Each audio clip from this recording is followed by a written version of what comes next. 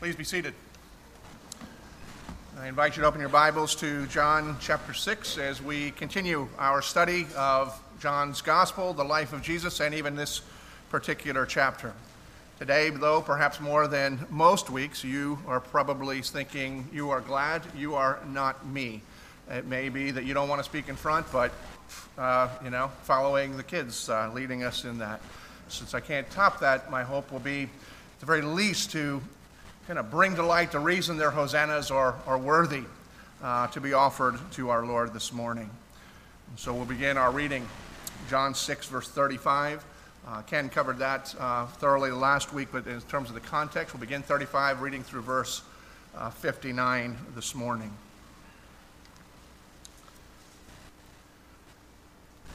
John 6:35. Hear the word of God. Jesus said to them, I am the bread of life. Whoever comes to me shall not hunger, and whoever believes in me shall never thirst. But I said to you that you have seen me, and yet you do not believe. All that the Father gives me will come to me, and whoever comes to me, I will never cast out.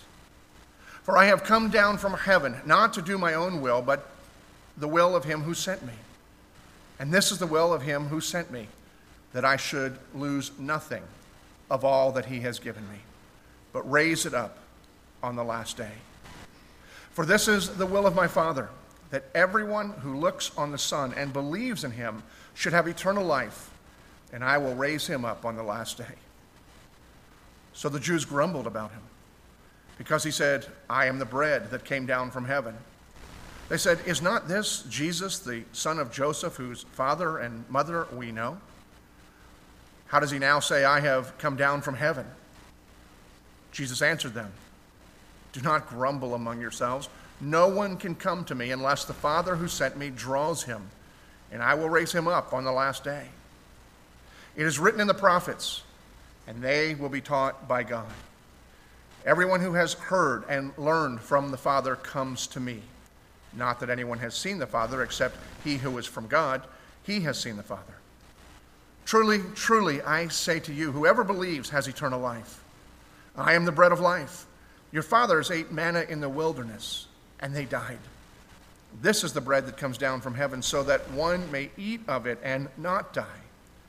I am the living bread that came down from heaven. If anyone eats of this bread, he will live forever. And the bread that I will give for the life of the world is my flesh. The Jews then disputed amongst themselves, saying, how can this man give us his flesh to eat? So Jesus said to them, truly, truly, I say to you, unless you eat the flesh of the Son of Man and drink his blood, you have no life in you. Whoever feeds on my flesh and drinks my blood has eternal life, and I will raise him up on the last day. For my flesh is true food, and my blood is true drink. Whoever feeds on my flesh and drinks my blood abides in me, and I in him. This, as the living Father has sent me, and I live because of the Father. So whoever feeds on me, he also will live because of me. This is the bread that came down from heaven, not like the bread the fathers ate and died. Whoever feeds on this bread will live forever. Jesus said these things in the synagogue as he taught at Capernaum. May the Lord bless us and give us understanding from his word. Let's go to our God in prayer. Father, as we come to this text, both long and difficult in many ways, we pray that by your Spirit you would not only enlighten our minds to understand what Jesus said, but you would work in our hearts that we might receive and delight in the truth that Jesus has communicated and the gift that you have given us in the person of Jesus. As we consider this word, may you enable us to see Jesus, to behold him for who he is, and to experience every promise that he lays out for those who trust in him. To the glory of your grace, the praise of Christ's name, and the good of we who are gathered here this morning, we pray. Amen. If there was some way, if we could somehow come to this passage without having ever heard any of these things that Jesus has said before, without any predisposed ideas of what Jesus is talking about. It came to this text as if we heard Jesus speaking to us for the first time. We would probably have a pretty good understanding of why John 6 opens with Jesus at the height of his popularity and ends with Jesus virtually alone, surrounded only by his disciples, and even they were grumbling. We see politicians soar and crash in their approval ratings, and yet Jesus' approval rating had tanked in the course of just one day. Just a day earlier, Jesus was on the other side of the water, and all the people were gathered around him. You may remember that it just as the Passover was approaching, Jesus was withdrawing with his disciples to get away from the crowds, to recover, to recharge from the ministry they had engaged in, certainly understanding that during Passover there would be more ministry and opportunities to engage in that could also become draining. And even as he left to withdraw from the people followed him, and he, seeing them being far away from any restaurants, first he taught them, and then recognizing that they were hungry, he fed them miraculously, as we see highlighted in the feeding of the 5,000. And even as a few weeks ago we looked at that passage, we recognized that the 5,000 is only the heads of households, so there was more like feeding of 20,000 people that had gathered. And then when the people recognized what he had done, in addition to how he had taught, we're told that they wanted to make him both their religious leader and their king, and they were willing to do violence in order to make that, which means Jesus was kind of saying no, and they weren't taking that no for an answer, and they were willing to force him to be their king. And Jesus' response to this was to send them all away and to withdraw from them. And now here, a day later, which seems to us, because we've been looking at these passages for almost a month now, but it's only the next day, Jesus encounters the people again. They're a little surprised because they knew that he had sent them away and he had gone and his disciples had left in a boat. They didn't know how he had gotten there, and so they approach him and they ask him how he had gotten there, and then he essentially insults them. When they ask how he got there, he basically said, well, your motives for asking are suspect. And then he goes into this discourse that we see today. So not only as the people are still stung in their disappointment from being denied and perhaps their confusion as to what he's talking about, then Jesus goes into this narrative that we have before us and then offends their sensibilities. Consequently, he who they wanted to make king the day before, they didn't want anything to do with. But if we were to look at this passage this morning, and if we do, as we dig in, if we are to listen and we are to see, what we will see that is in these verses, Jesus takes us about as deep as he can possibly take us. Because this is a passage that is profound in its doctrinal revelation, the truths about Jesus, his mission, and how we relate to him. And as we see these passages before us too, what we will also see is that Jesus gives us a reason for both a radical confidence and a radical humility that is rooted in the radical call of the gospel upon the lives of those who would follow him. And as we work our way through this passage, there are three key phrases that I will use to kind of mark where we are, because each of them introduces a new portion of Jesus' revelation to us that we'll consider the text that surrounds them. The first one we see that is in verse 35. I am the bread of life. Ken talked about this at length last week, so I won't go into great detail with it, but it is important not only for context, but it's also part of the foundation that we must understand if we're going to understand everything else that Jesus says that comes after. But Jesus says in verse 35, I am the bread of life. Whoever comes to me shall not hunger, and whoever believes in me shall never thirst. And in this, Jesus is making the unmistakable, you got the idea, self-identifying claim that he is God.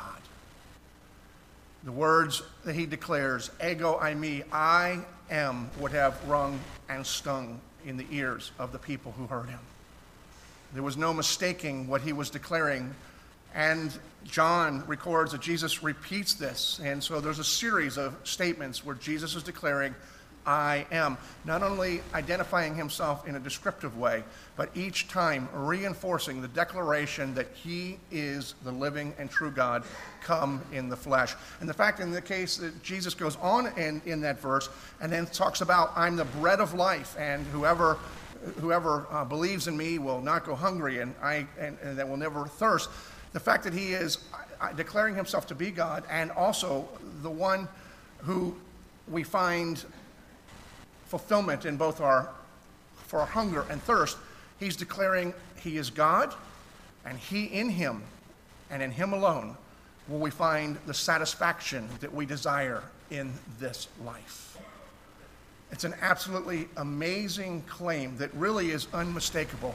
And so when you run across people who would declare that as their studies of the Bible, that Jesus never declares to be God, this itself is a clear indication that they've either never read the Bible or they don't know what the Bible is teaching, because it's unmistakable that Jesus is declaring that.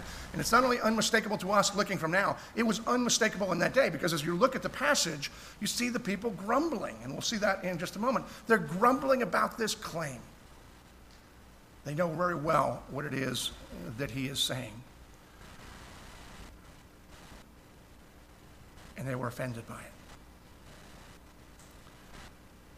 But Jesus goes on in response to their grumbling. We see in verse 37, the second of the framing statements. Jesus declares, all the Father gives to me will come to me. In fact, let's just read the passage. All that the Father gives me will come to me, and whoever comes to me I will never cast out. For I have come down from heaven not to do my own will, but the will of him who sent me. And this is the will of him who sent me, that I should lose nothing of all that he has given me, but raise it up on the last day.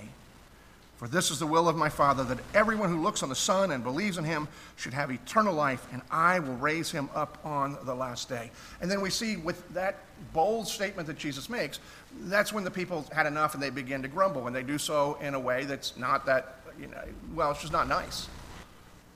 They grumble and they start talking about his parentage. Now, as things go, this is nicer than the way they talk about his parentage at other times, because at least here they're saying, this is confusing to us. This guy, he's claiming that he is God who has come in the flesh, and that he's the one that God has sent. He is the fulfillment for our lives.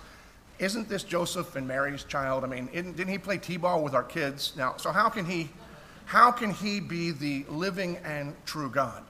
Now, other times when they question Jesus' parentage, they don't talk about Joseph at all, and the clear implication in some of those cases is, his background is questionable. He came into this world not by socially and morally acceptable ways.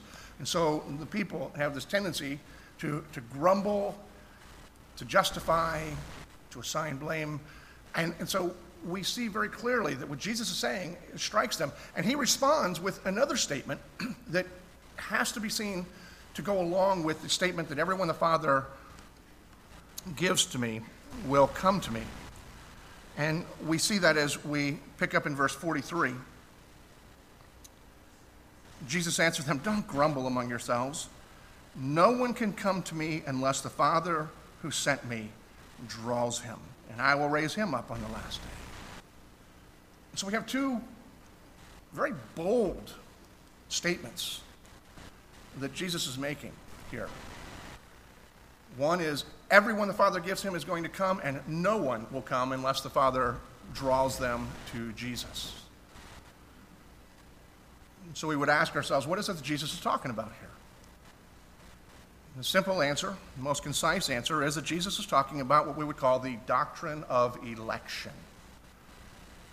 Now, I know that some of you sitting there just cringed already. Some because you're afraid you're about to get nailed with a doctrinal lecture that will put you to sleep. Some of you because you've heard the word and it just doesn't resonate with your understanding of Christianity and how things are supposed to work.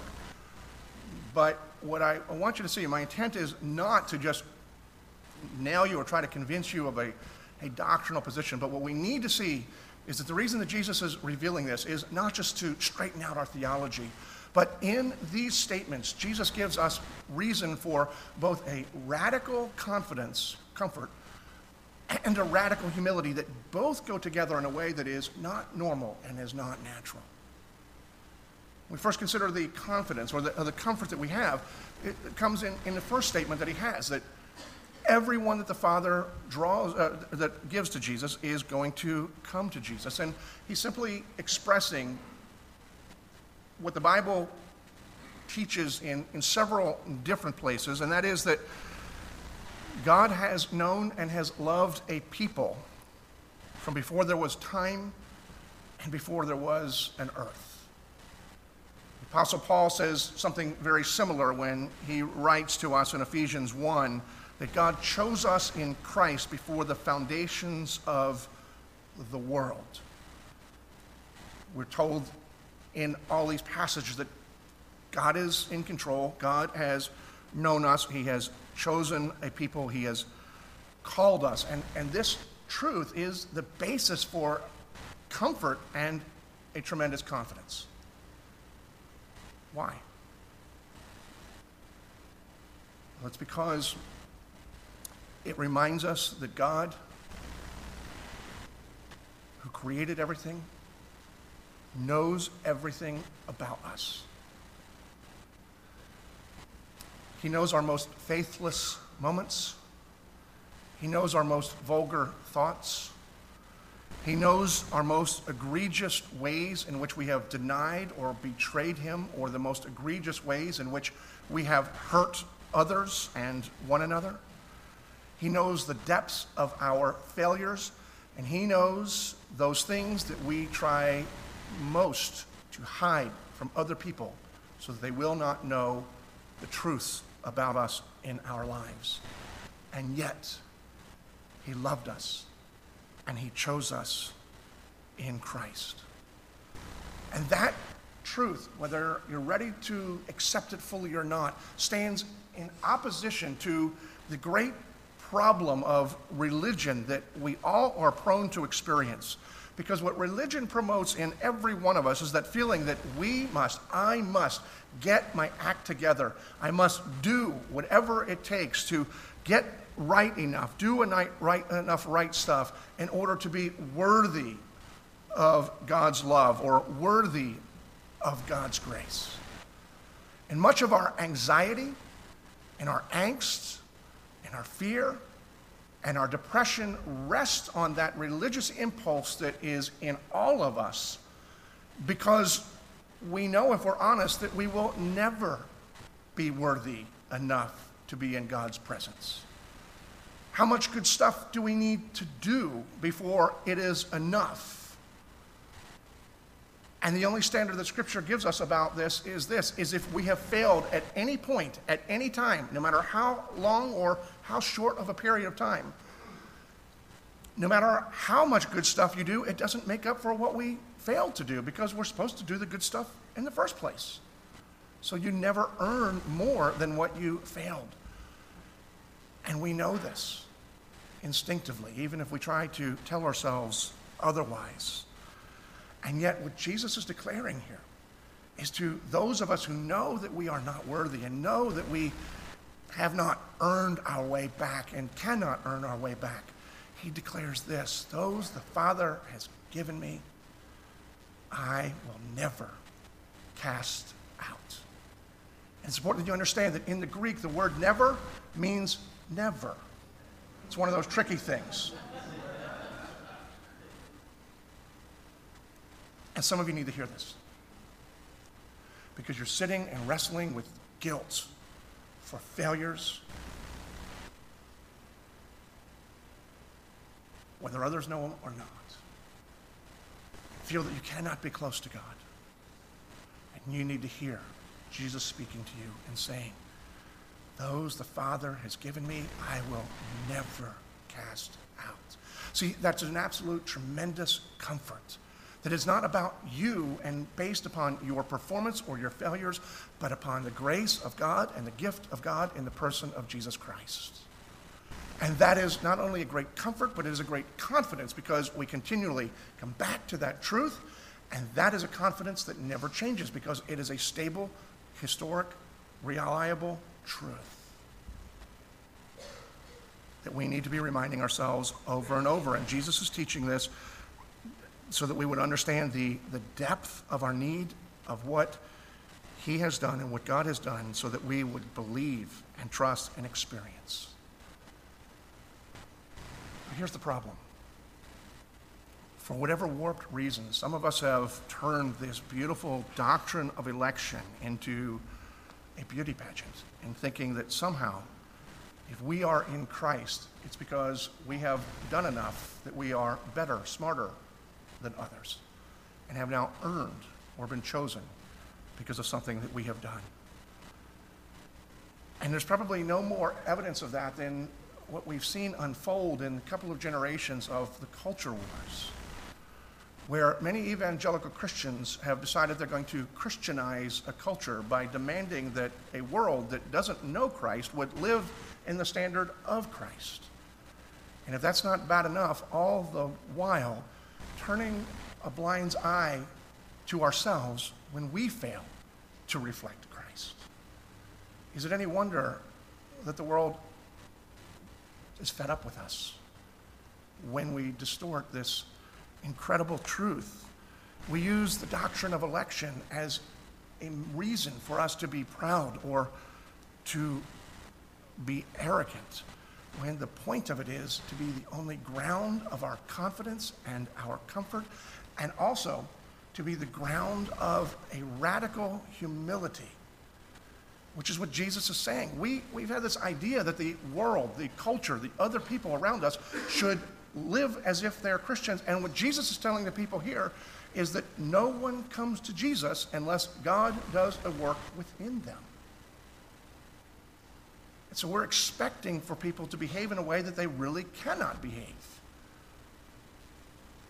even while we pretend that it's not necessary for us to behave in this. And in Jesus in verse 44, as he says that no one can come to me unless the Father who sent me draws him, and I will raise him up on that last day as well.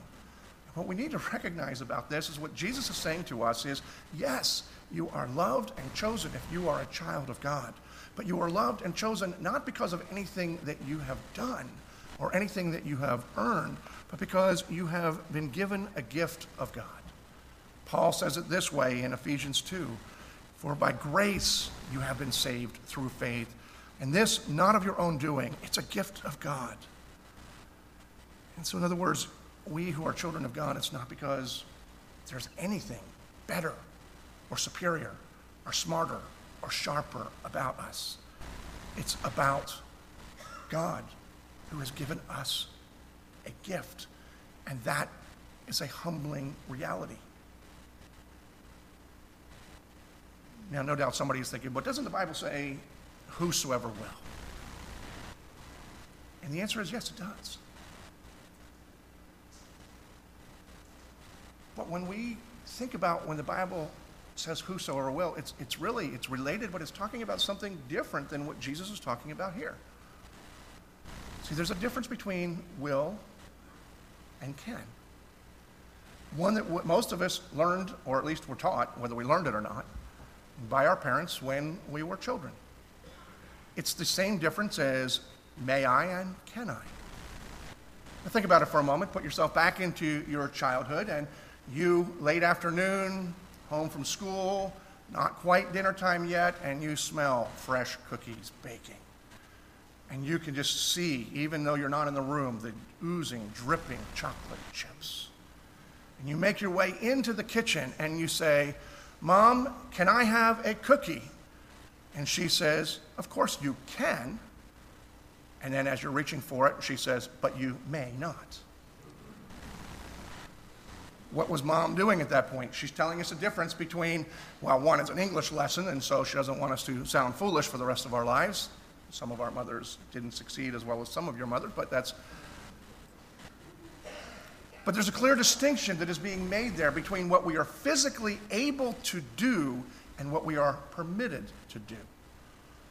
And that's what Jesus is talking about here, except that we're reversing it when you're talking about the doctrine of election when it's compared to the whosoever will. See, the gospel is declared to people everywhere. It's a free offer of the gospel, and all are permitted to approach Christ. But what Jesus is declaring here, which is also seen throughout the scripture and experienced in the lives as we see them and the people that we know, is that just because they're permitted, they're not able to. Now, we need to see that in the context of what Jesus is talking about here, too, because it must have sounded crazy to these people. What do you mean we can't come to you? We just did. That's why we're talking to you. That's how you knew we were grumbling. In fact, we came to you on the other side of the water. You tried to get away from us, and we went over there. We came to you, and now you're saying you can't come. We're not talking about physical proximity to the body of Jesus. We're talking about Jesus is talking about the spiritual reality that no matter where we position our bodies, that unless God does a work, we cannot come, we cannot believe, we cannot be found in Christ, and we cannot relate to God. And Jesus, as he's teaching this, is helping them understand the necessity that they and we have for him to come, and yet the beauty and the glory of God's grace when we believe. And then he goes on.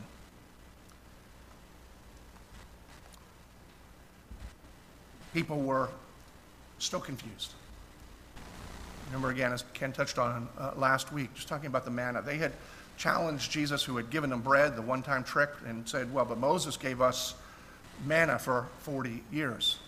And so they were still on this whole manna kick. Jesus reoriented their perspective, first of all, reminding that Moses gave you nothing. Moses was the distributor, God was the giver. Moses was the intermediary, and now God is giving something else. But the manna, everyone who ate it, while it is a tremendous and miraculous provision of God, everyone who ate it died. It had limited value. Jesus is saying, but what I am offering you and what I am has no limits. It's eternal. It is life that has no end. And these are confusing things to the people as they were listening to these. And then Jesus, I find it amazing because he's seeing they're not getting it, and he doesn't dumb it down so people like you and me can get it. He ratchets it up and then builds upon the metaphor of the bread, seeing that they were missing it, and then he goes for the grotesque, certainly to grab their attention, but also to demonstrate something that is vitally important that we need to understand if the characteristics of both comfort, confidence, and humility are going to be born in our lives. And we see the evidence of that. We pick it up in verse 51. Jesus continues to talk about the bread of life, and in verse 51 we read this: I am the living bread that came down from heaven, and if anyone eats this bread, he will live forever. And the bread that I will give for the life of the world is my flesh. And the people were thinking, what in the world? I mean, these were kosher people. They have no category for cannibalism. And that's what they heard him saying. And he knew that's what they were saying.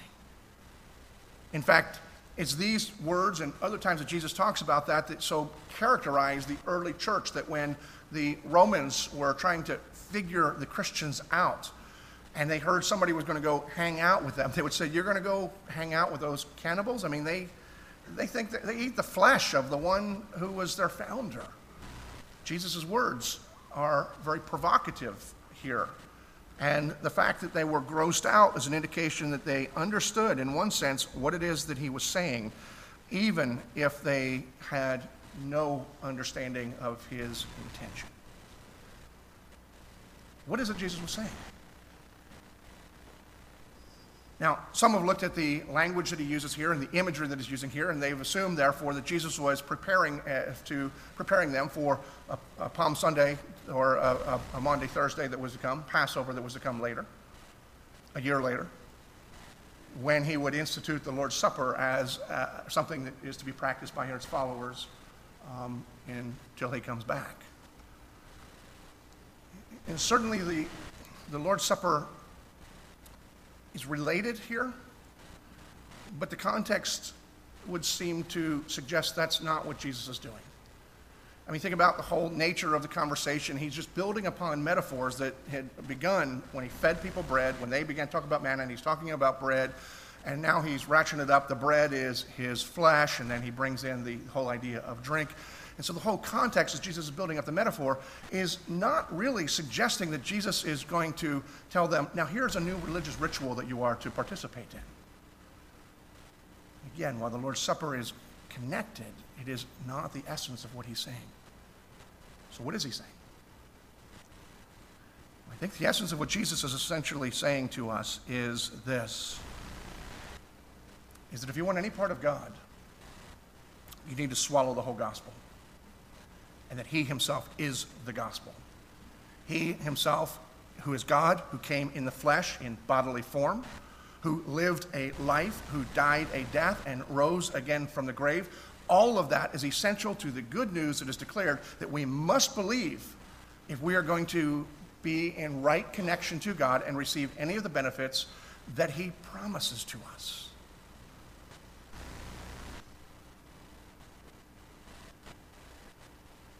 And yet,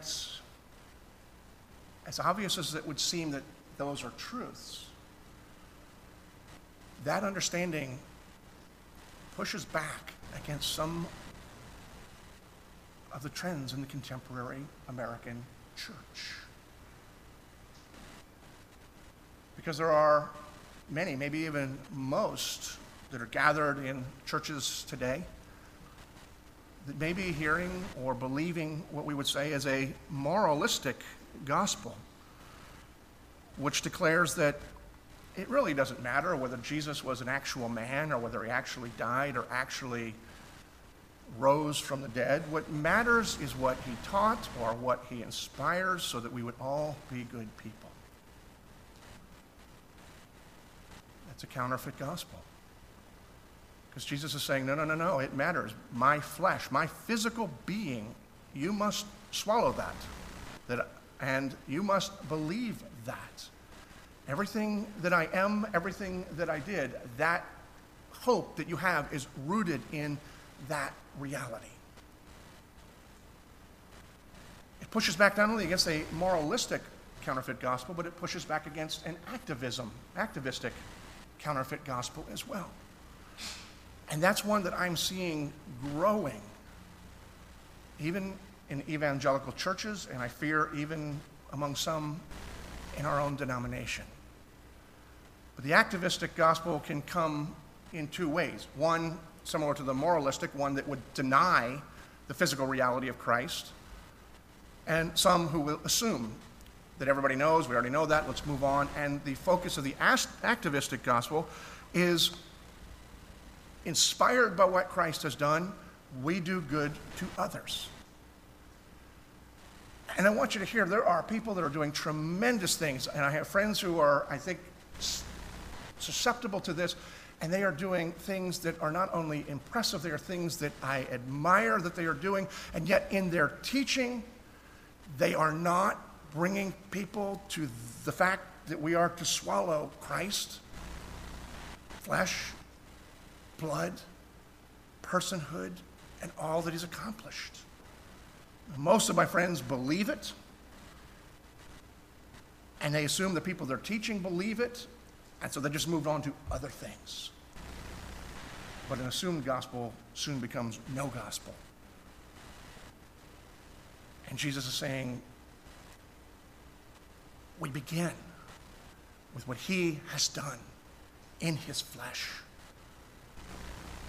And that reality, as we'll see in a moment, bears fruit. Bearing fruit apart from swallowing Christ. may do wonderful for the people in the community. It does nothing to bring them into the presence of Jesus. They're the very people that Jesus later, Jesus would teach and say, you've done impressive things, but I don't know you. They had assumed the gospel and had been active. And what Jesus says also presses back against a doctrinalistic gospel, which our tradition is probably the most likely to buy into.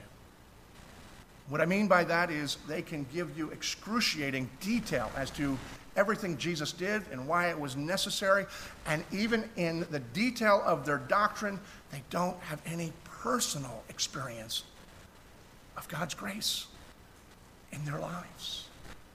Jesus says, no, you must swallow. And there's nothing you can swallow that you don't actually have personal interaction with. We must swallow not just the doctrine, but Christ. And we do so by faith. Now, somebody might say, well, but doesn't it matter what we do? I mean, aren't we supposed to become better people? And aren't we supposed to be engaged? And aren't we supposed to have sound doctrine? And the answer to that is yes, but Jesus addresses it in a proper proportion here, in a proper order. And we look at verse 56, and I think we have the answer to that dilemma. Because in verse 56, what Jesus says is this: whoever feeds on my flesh and drinks my blood abides in me, and I in him. What does that mean? Well, it means those who will swallow the whole gospel, the person of Jesus Christ, what he has accomplished in his body. Christ dwells within us, and we are in connection with him. Now, it's a whole other doctrine we don't have time to talk about today, talk about the union with Christ, but the implication of it is this, is that when we swallow the gospel, Christ dwells with us, in us in a very real way. As the Apostle Paul later would write, and so that I no longer live. I was crucified with Christ, but the life I now live, I live in Christ, and Christ who lives within me. And so the practical application of that is when we swallow the gospel and we are empowered by the gospel of Christ who is dwelling within us, the promise of God that he who began the good work that brought us to faith and enabled us to believe the gospel will begin to bear fruit in our lives, which shows in our character, becoming more and more like Christ, and our deeds, which is demonstrating compassion and declaring hope and freeing the captives for those who are need set free. See, the truth of the gospel is never just in the externals. It begins in the feeding, swallowing of the gospel, and then bears fruit. And Jesus is saying, this is a necessity, but this is also a promise. And so as we look at this particular passage, we see gloriously the picture of what Christ has done for us and what we must know, believe, and become. And on this Palm Sunday that leads us into the Passion Week, but we're not limited to that, but the whole world is focusing on the historical events of what Christ has done, we have the opportunity to remind ourselves of the significance, but do so not all the time. Because we are told that the ground of our humility is that you cannot come unless the Father draws you. The ground of our confidence and hope is that I will never let you go. And the ground of our faith is to swallow the gospel, and Christ abides in us. May we believe and be raised up and experience God's presence now and for eternity. Father, bless us with understanding of these words, though they are hard. They are hard to understand and they are hard to swallow. And yet by your love and your gift, enable us to do so, and may we feed upon them every day, every week, for all eternity, that we may be a people to the praise of the glory of your grace in Christ. Amen.